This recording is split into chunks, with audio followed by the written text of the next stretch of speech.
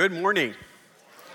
Thank you so much for being with us here in this place, and to those who are watching online, thank you for being with us. My name is Ray, one of the pastors here at Calvary. If I haven't met you before, thank you for being with us today. Isn't it just good to be here? I know it's rain. It may start raining later today, but you know what? Let's just enjoy the presence of the Lord. Is that okay? I mean, okay, we'll pray for the sun. I mean, let's not, go overboard here, but we can pray for sunshine, and we serve a great God, don't we? And, even as I start this third time speaking this, I just want to slow down a little bit and just rest in His presence. Not get so busy and rushed that we can't just pause and just say, thank you, Lord, for who you are. Normally we'd have you stand for the reading of the word, but we're not going to do that today. I'd like to do it a little different. They're going to put in fact, why don't you put that verse up there for me? Here's what we're going to do. We're going to pray. We're going to ask that the Holy Spirit of the Lord would illuminate our hearts and minds with the word. And then what we're going to do is we're going to read this 3 times. We're going to read it twice silently and once out loud. And we're going to pray that the Lord is going to draw out things for you in this passage of scriptures. We come to the 6th church of Revelation, to the message to the 6th church, Philadelphia. I really want, I want the word to go deep in my soul today. How about you? I mean, let's be honest. The word is illuminated by the Holy Spirit, is the principal architect of why we come together. And so let's pray. Father, as we open your word today, let your word go deep within us. Let it permeate our hearts and minds, our very being. We pray that as we read this passage, that your Spirit is going to just bring things to mind. We're going to start thinking about different phrases that we see in this that speak to our hearts today. In Jesus' name we pray, amen. So take just a moment and read that through twice if you can.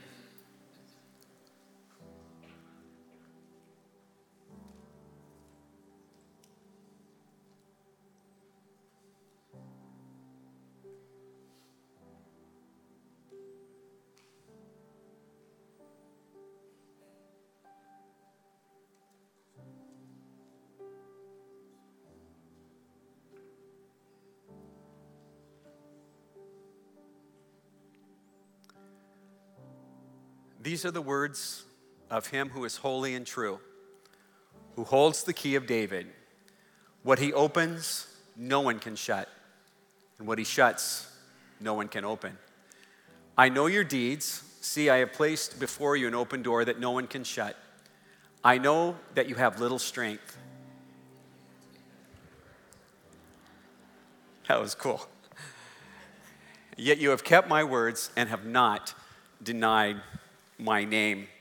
This is the message of our Lord to the church at Philadelphia. This last week I got to spend a week across the border up north at Regent College taking a class on the spirituality of Puritans, which doesn't sound all that exciting. Didn't to me either. But I found a richness and a depth to their desire to follow Jesus that I need in my life. And it gave me a lot to think about and ways to adjust the workings of God in my life, as we all should be praying. Lord, what are you saying to me? What do you want in my life? What needs to change? What needs to be brought into my life? What needs to be pushed out of my life according to what you're saying to me? My prayer for you is we head into Sumner, and I believe Sumner is going to arrive, if not now, maybe in August. As summer arrives, that each of us gets to take some time and just spend it in the presence of the Lord.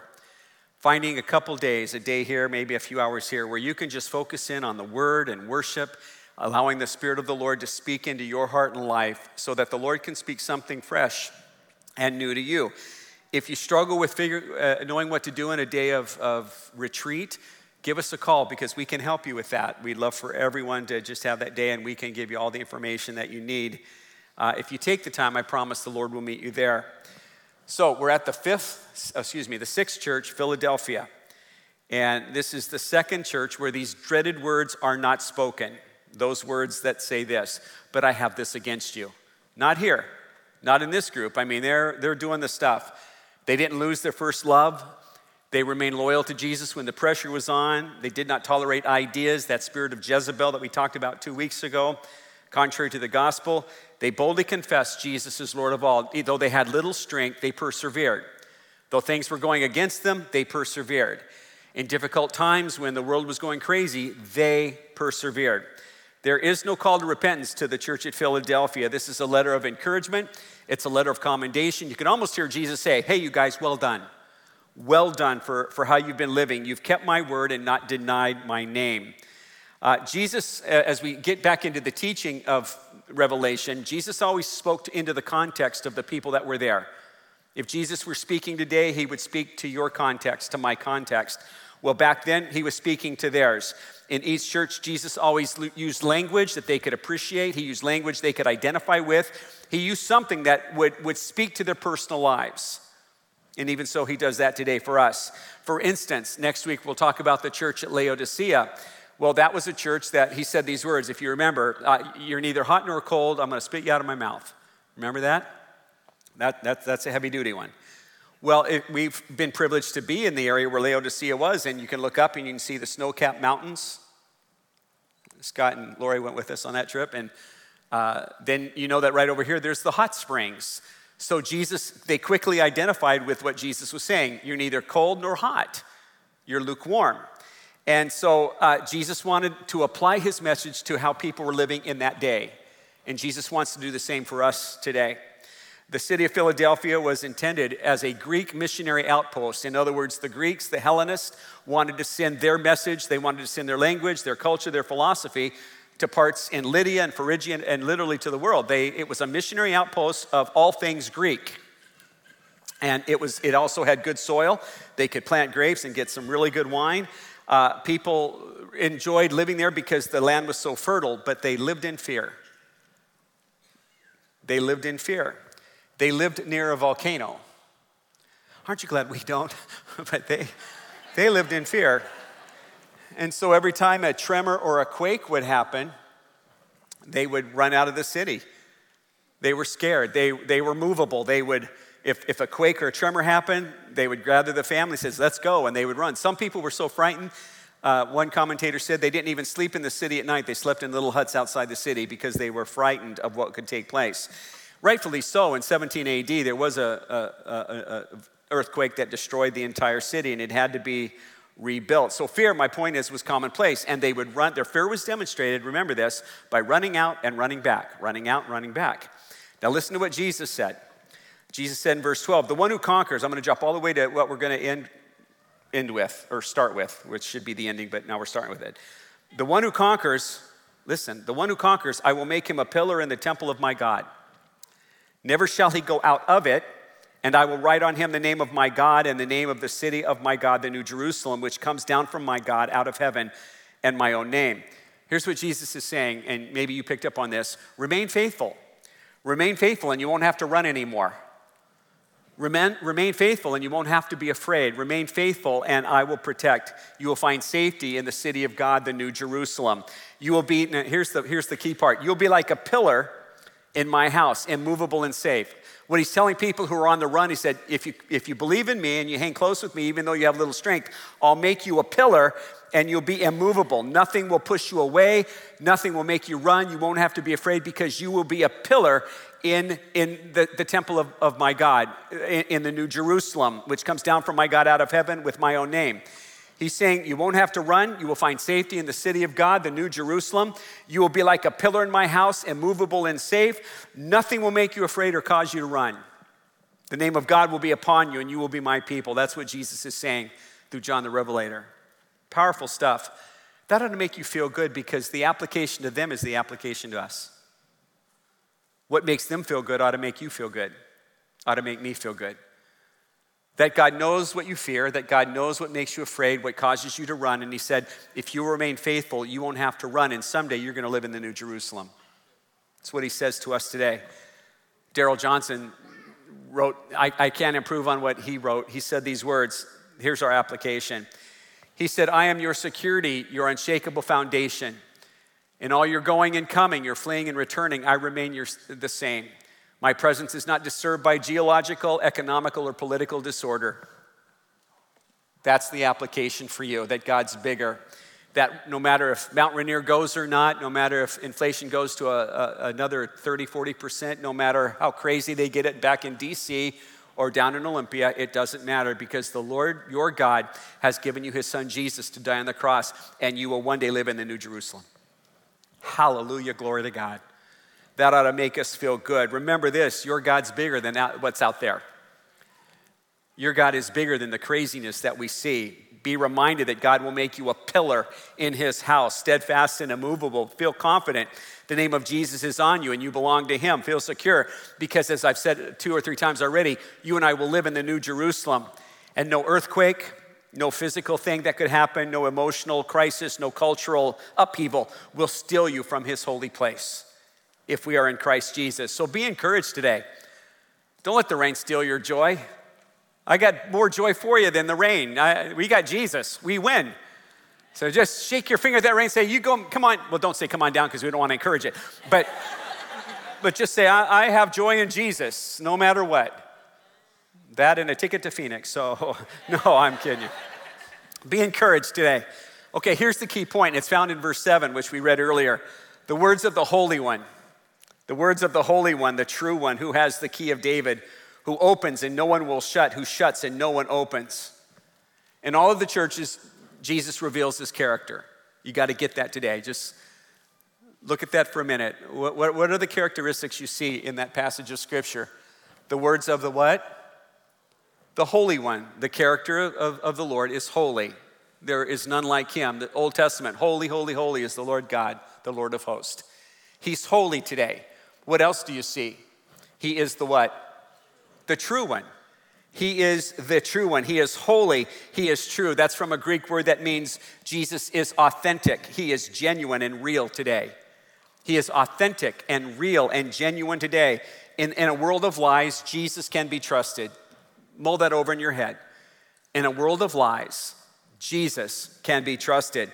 The Bible also says that he holds the key, has the authority and access to what? And I'll tell you in a minute, but that's taken from Old Testament.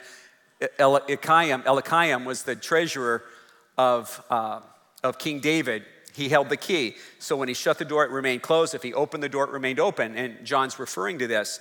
Jesus holds what? He holds the keys to the kingdom. He is the key to salvation. He is the key to grace. Everything about your walk centers on Jesus having access, the authority and the access to do something powerful in your life and in mine because of who Jesus is today. Revelation 1:18 would say this. He told us that Jesus holds the key, not only the keys of the kingdom, but he holds the keys over death and over the grave today. Aren't you excited about that? Friends, I may not say anything that pushes all your buttons, but that ought to make you happy. I mean, for crying out loud, he holds the keys to the kingdom of God, the opportunity of salvation and grace. He holds the key over death and over the grave. These things don't win because of Jesus Christ. He is holy, he is true, and he has authority to open doors that no one can shut and close doors that no one can open. What does that mean? That demonstrates the power, the sovereignty, the omnipotence of who God is. That no matter what you think is big in your life, God's bigger.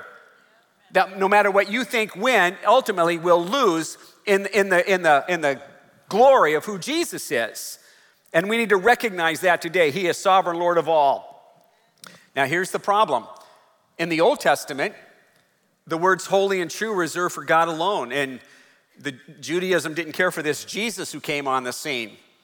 So you can imagine how ballistic they went when those believers in Jesus started using those words, Jesus, is holy and true. I mean, it fried them. It made them so angry that they began to ostracize those who were their brothers and sisters in Judaism, but when they became believers, they got kicked out. They were kicked out, they were persecuted. When that designation, which Jesus used for himself, by the way, they were excommunicated, they were disowned, the door of fellowship was closed. Now get that, the door of fellowship was closed. No longer could the believers in Christ fellowship with the people that they'd grown up with, the people that they knew and loved. They were disowned. All the believers had was Jesus, but that's okay because you're going to find Jesus is more than enough. Contrast to what Jesus said to these people who had been persecuted and pushed around and disowned. He said this. He said, listen, I know your works. I know your works. I know what's happening in your life. I know those who have shut the door on you. I know what's taking place in your life. He said, behold. That word behold means to see. It means to look. Look, see something beyond what the physical can see. Here's what Jesus is saying. I have set before you an open door which no one can shut. Well, this first instance, he's talking about two things, but the first one is salvation. He's saying you can come to me and no one's going to shut the door on you. No one's going to turn you away. I know that you have but little power, yet you have kept my word and you've not denied my name. That's salvation. That's grace.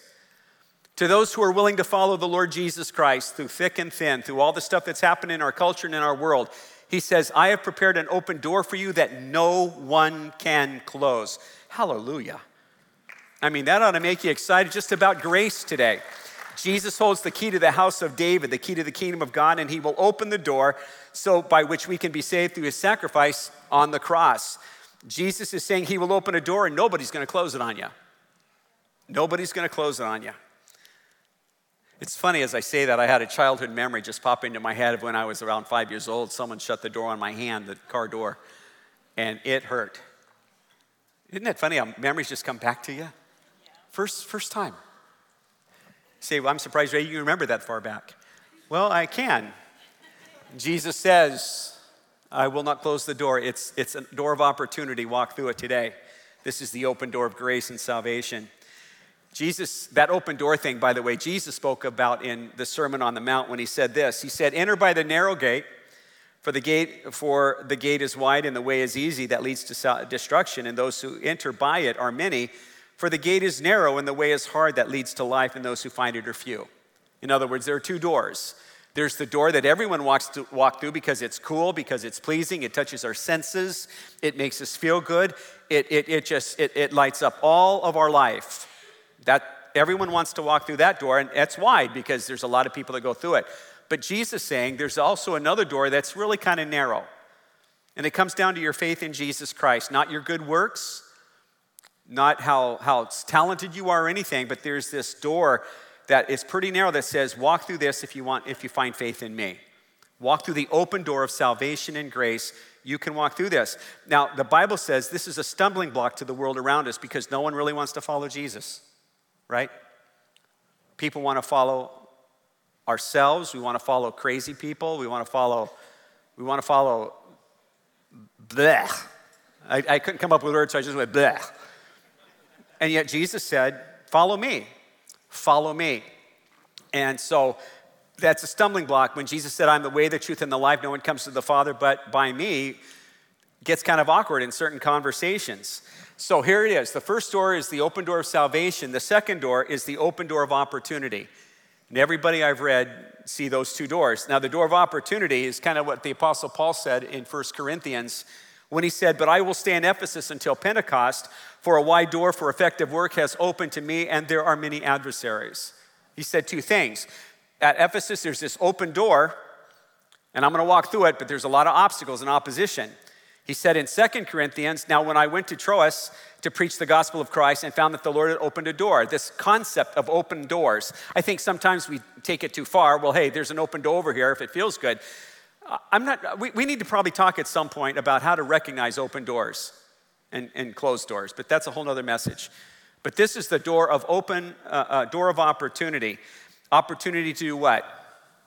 In a nutshell, three things. Well, actually one thing, but for me it'd be three things. One thing would be this, the opportunity to share the gospel.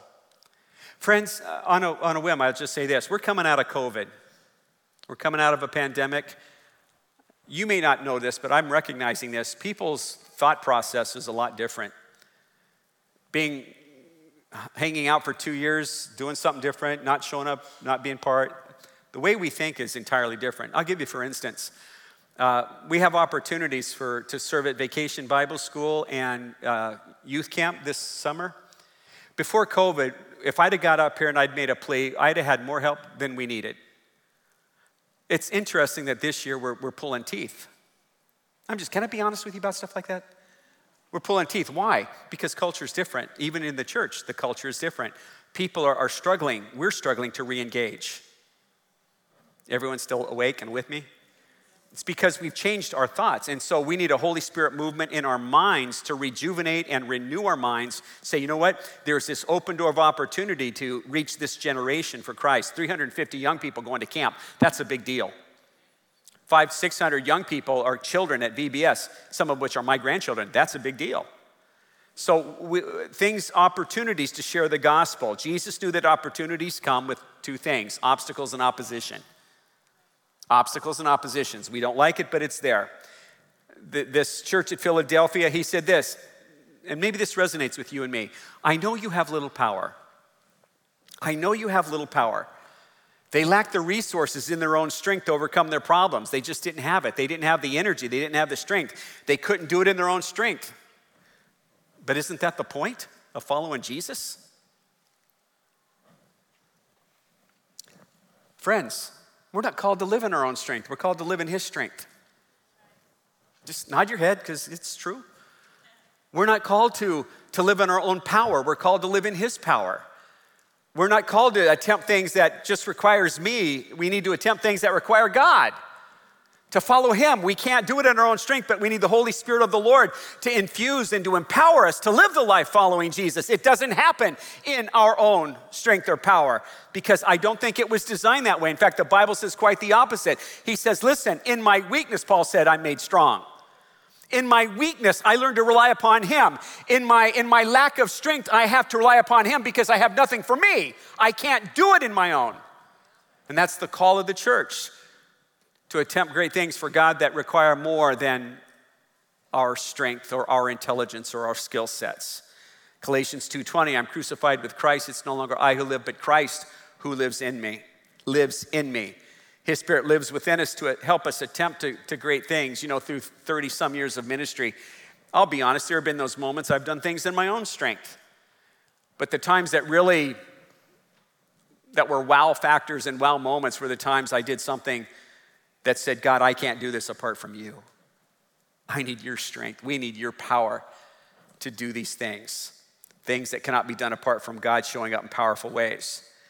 Now, here's the thing, and I was reading a book by Darrell Johnson, and he said this. He said, when you have little power or face opposition, the danger is what Darrell Johnson calls huddling.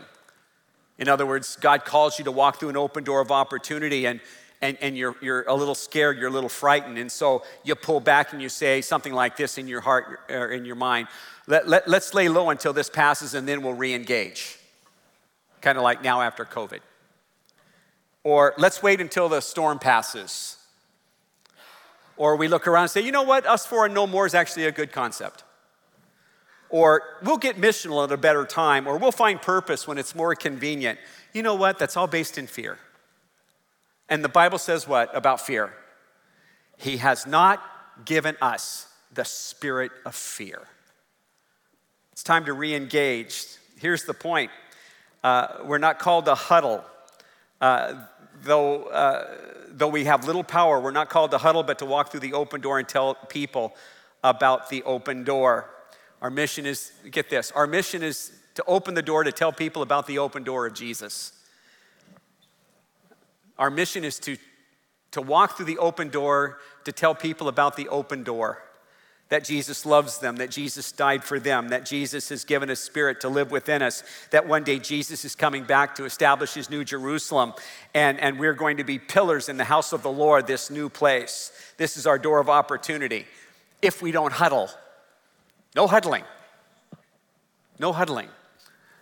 Max Lucado in his book, The Eye of the Storm, tells the story of a fishing trip where his dad, every year the family at spring break went on this huge fishing trip, fishing. Whole family would go. Well, this year, spring break, the family couldn't go, so his dad said, well, you and I, and you can take a friend and we'll go. So Max Lucado, Max and Mark, his best friend, and his dad loaded up the camper trailer, the canvas walls, the Coleman kind, and headed out to the lake to fish. And so they got there late at night, set up their trailer and everything, and they got ready to fish the next morning. Well, a nor'easter, a huge wind came through, and it was so freezing, there were whitecaps on the lake. And so Dad said, well, we can't fish today. We'll have to stay inside because it's so cold. But we have Monopoly, and we can read the old Reader's Digest. So the next morning they get up after sitting around all that day, and it's raining. Raining, and it's freezing. So Dad says, you know what, we're gonna have to spend another day in the camper trailer. The next day, it's raining and there's ice. Third day, they're still in that little camper trailer. By now, Monopoly's not doing anything for them. They've read all the Reader's Digest, and it's not looking good. Max Lucado writes that he saw something different in his friend Mark, that whenever he told his friend Mark that his feet really stunk, his friend Mark never really appreciated it. His dad was grumpy because whenever Max would tell him how bad the eggs were, Dad would say, well, do it yourself. He noticed that in his two companions that they were getting grumpy and they were biting at each other and being snippy and rude. Turns out it's not just those two, it was Max too, right? But that's what happens. And Max Lucado said that there was a sense of irritation, a sense of frustration that was being taken out on each other. So he wrote these words, and I'll just share them with you. He said, I learned a hard lesson that week, not about fishing, but about people. When those who are called to fish don't fish, they fight. When those who are called to fish don't fish, they fight. When those who are called to fish don't fish, they fight. When energy intended to be used outside is used inside, the result is explosive. Instead of casting nets, we cast stones. Instead of extending helping hands, we point accusing fingers. Instead of being fishers of the lost, we become critics of the saved. Rather than helping the hurting, we hurt the helpers. The result, church Scrooges. Bah humbug spirituality. Beady eyes searching for warts on others while ignoring the warts on the nose below. Crooked fingers that bypass strengths and point out weaknesses. Split churches, poor testimonies, broken hearts, legalistic wars. And sadly, the poor go unfed, confused go uncounseled, and lost go unreached. When those who are called to fish don't fish, they fight. He said this as we close this portion. Make note of that. The next time the challenges outside tempt you to shut the door and stay inside, stay long enough to get warm, then get out. When those who are called to fish don't fish, they fight. My friends, the church is called to go fishing. And when we don't fish, we fight. And I've seen it. We're not called to stay inside these four walls and look at it as our little castle. We're called to let this be a jumping off point into the world around us. No matter how scary, no matter how in turmoil, no matter how crazy it gets, you and I are to shine like the stars and point people to the open door of Jesus, no matter what. That's the call. Because when fishermen don't fish, when fisher people don't fish, they fight. Jesus said these words. He said, I know your works. Behold. He's saying, look. That means to behold, see, look around you.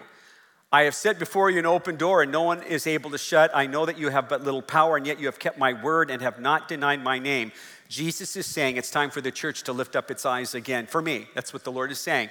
Lift up your eyes and look around. Jesus is saying to me and to us, I've set an open door before you. And friends, it's time to walk through that door, help people know Jesus and experience life change. That's been our mission for years. It's time to go fishing. You need to remember this as I close for the first of 3 times. You need to remember this. We're living in a time of philosophical collapse. Nobody knows what to believe about anything. I mean, the world is turned upside down. No one knows what to believe. I'm on a tangent, but I'm going to say this. If you're spending all your time in one camp and at least not looking at what's being thought of in another camp, you're hurting yourself and others. Let me give you an example. If you're spending all your time watching CNN, you're making a big mistake. Don't know what man's because I'm going to pick on Fox News in a minute. My recommendation is turn them both off. But if you're just spending all your time there and not at least hearing the other side, you become ingrained. You begin to huddle with your little group, right? If you're a Fox News person, I've seen it time and again. You begin to huddle with your own little group, and anyone that doesn't go along with what you say becomes the enemy in both camps. That's what happens, and that's what is happening. And it's not just happening out there, it's happening in the church. And Jesus would say these words, and I'm paraphrasing, shame on us. Because that's not the call of the church. We're called to be fishers. So we go out into a world that is collapsing. Ideologies are collapsing. Even democracy is under attack, for crying out loud.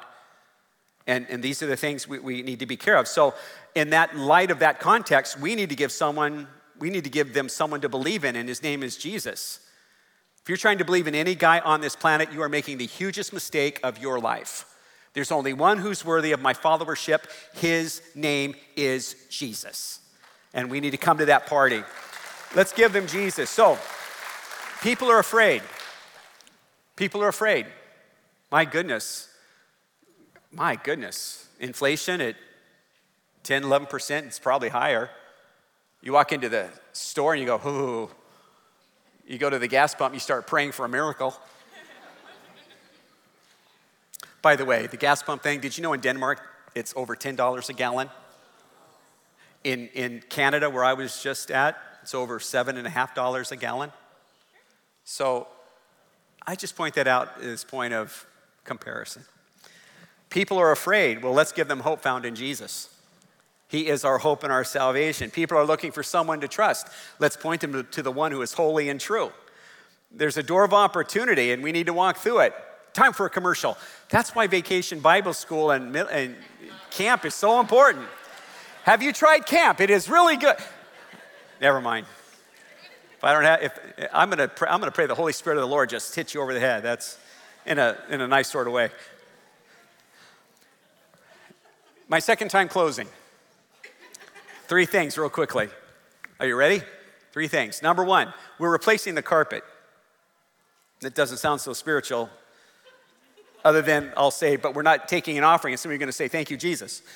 But we're replacing the carpet. We have the funds to do it, and we've saved it up, and we have it, and we're gonna replace the carpet. It's really pretty, and this is, if you take these chairs away, you'll see how bad this carpet really is. We're replacing the carpet. I just thought I'd share that with you. That's not really a door of opportunity. We have the money, we need to spend it to make this place look a little nicer. But let me tell you about a door of opportunity. I'm not going to take an offering for that, but I'm probably going to eventually take an offering for this. Did you know that because of the economy we are in, more and more people are using the food banks? I mean, it's crazy out there. The reports we're getting from the Sumner and Bonnie Lake Food Bank is that they're serving more people than ever before. And everyone, if you've gone to them, man, everyone needs help from time to time. But that's an open door that we can walk through. There's on the app online, we put a line for giving to the food banks. If you'd like to give, before COVID, I'd have just said, I need $100 from 100 people, and I'd have just waited until I got it, and we'd have been here all day if necessary. But I'm just joking with you. But that's changed. But if you'd like to give, here's the thing. I don't have to use the food bank. After church, Mary and I will take our family. We'll probably go eat somewhere, and it's not if, it's where. But there are people today who are struggling. You say, Pastor Ray, that's not the Lord's will that I give to that. Well, then you've obviously never heard the Lord's will before. Because the Bible says when you get a cup of cold water in his name. So I'm telling you to give when you can and sacrifice. It is the will of God for everyone here. Right? No, just think on it and you'll see that I'm right. I'm right. So I'm going to ask you to give. Well, okay, Ray, I'll take my regular giving and give it to the food bank. No, don't do that, or I will have to take an offering. Regular stuff. This needs to be a sacrifice. This is what we call sacrificial giving, and we need to help where we can. You can give at the back if you can bring a check by the office. But Wednesday, we're going to take a bunch of stuff to the food banks. We're going to give them a check. We're going to give them food. We're going to help because we're the church. We're the church. And there's a need that we can meet. So we need to. And we're going to. Okay, that's close number 2 or 3. I don't know. Last thing I'll say is this. Last thing. Next week we're going to celebrate the Lord's table or communion. The supper, a sacred meal. We're going to break the bread, drink the wine, the juice. This class at Regent, I was reading the different table of contents on these old books written by the Puritans, and every single one of them, when I looked through the contents, and it's Old English, it's hard to read, it said that they have an entire chapter on preparing for communion. You know, the way we do communion, I'm not knocking it. Well, I am a little. I am a lot. We got to change it. Examining your heart 30 seconds before communion makes no sense to me anymore. I think we ought to take a week. I think we ought to prepare our hearts for the next week to take communion next weekend. Does that make sense? Well, it may not, but it will.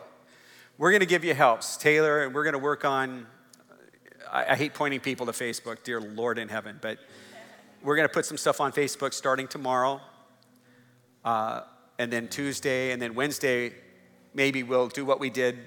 We'll get everyone together, we'll sing, and the other Taylor 2 or 3 will lead us in worship, and then we'll just prepare our hearts. I just have a real sense that that's what the Lord's saying to me. That's why I took this class. I don't need any more. I just need more. I need to be touched by the Holy Spirit. So we're going to prepare our hearts all week for communion. We will examine. The Bible says everyone ought to examine themselves before they eat of the bread and drink of the cup. 1 Corinthians 11:28. We're going to examine. We're going to examine the areas of our life that might need repentance. Is there anything you're harboring in your soul that you need to let go of? I'm going to search mine. We're going to examine our faith. Where are we in our followership of Jesus? Do I love him enough to follow him? We're going to examine maybe our gratitude. Do I have a heart of gratitude for what the Lord has blessed me with? When I fill out and we pay our bills this week, will I just stop and say, Lord, thank you that I can pay this credit card off? Or am I taking too much for granted and I don't even stop to say, Lord, thank you for what I have. Thank you for my home. Thank you for everything you've blessed me with. I want us to examine our love for other people. In light of COVID and all that stuff, we've got to realign ourselves with the mission. It's time to go fishing. So we're going to do that all week, and then we're going to come together and we're going to celebrate communion. You know, this class has made me rethink communion, baptism, the work of the Holy Spirit. There's a lot that the Lord is working on in me, and he wants to do the same in you. So we're going to sing, and then I'm going to come up, I'm going to pray. We're going to pray.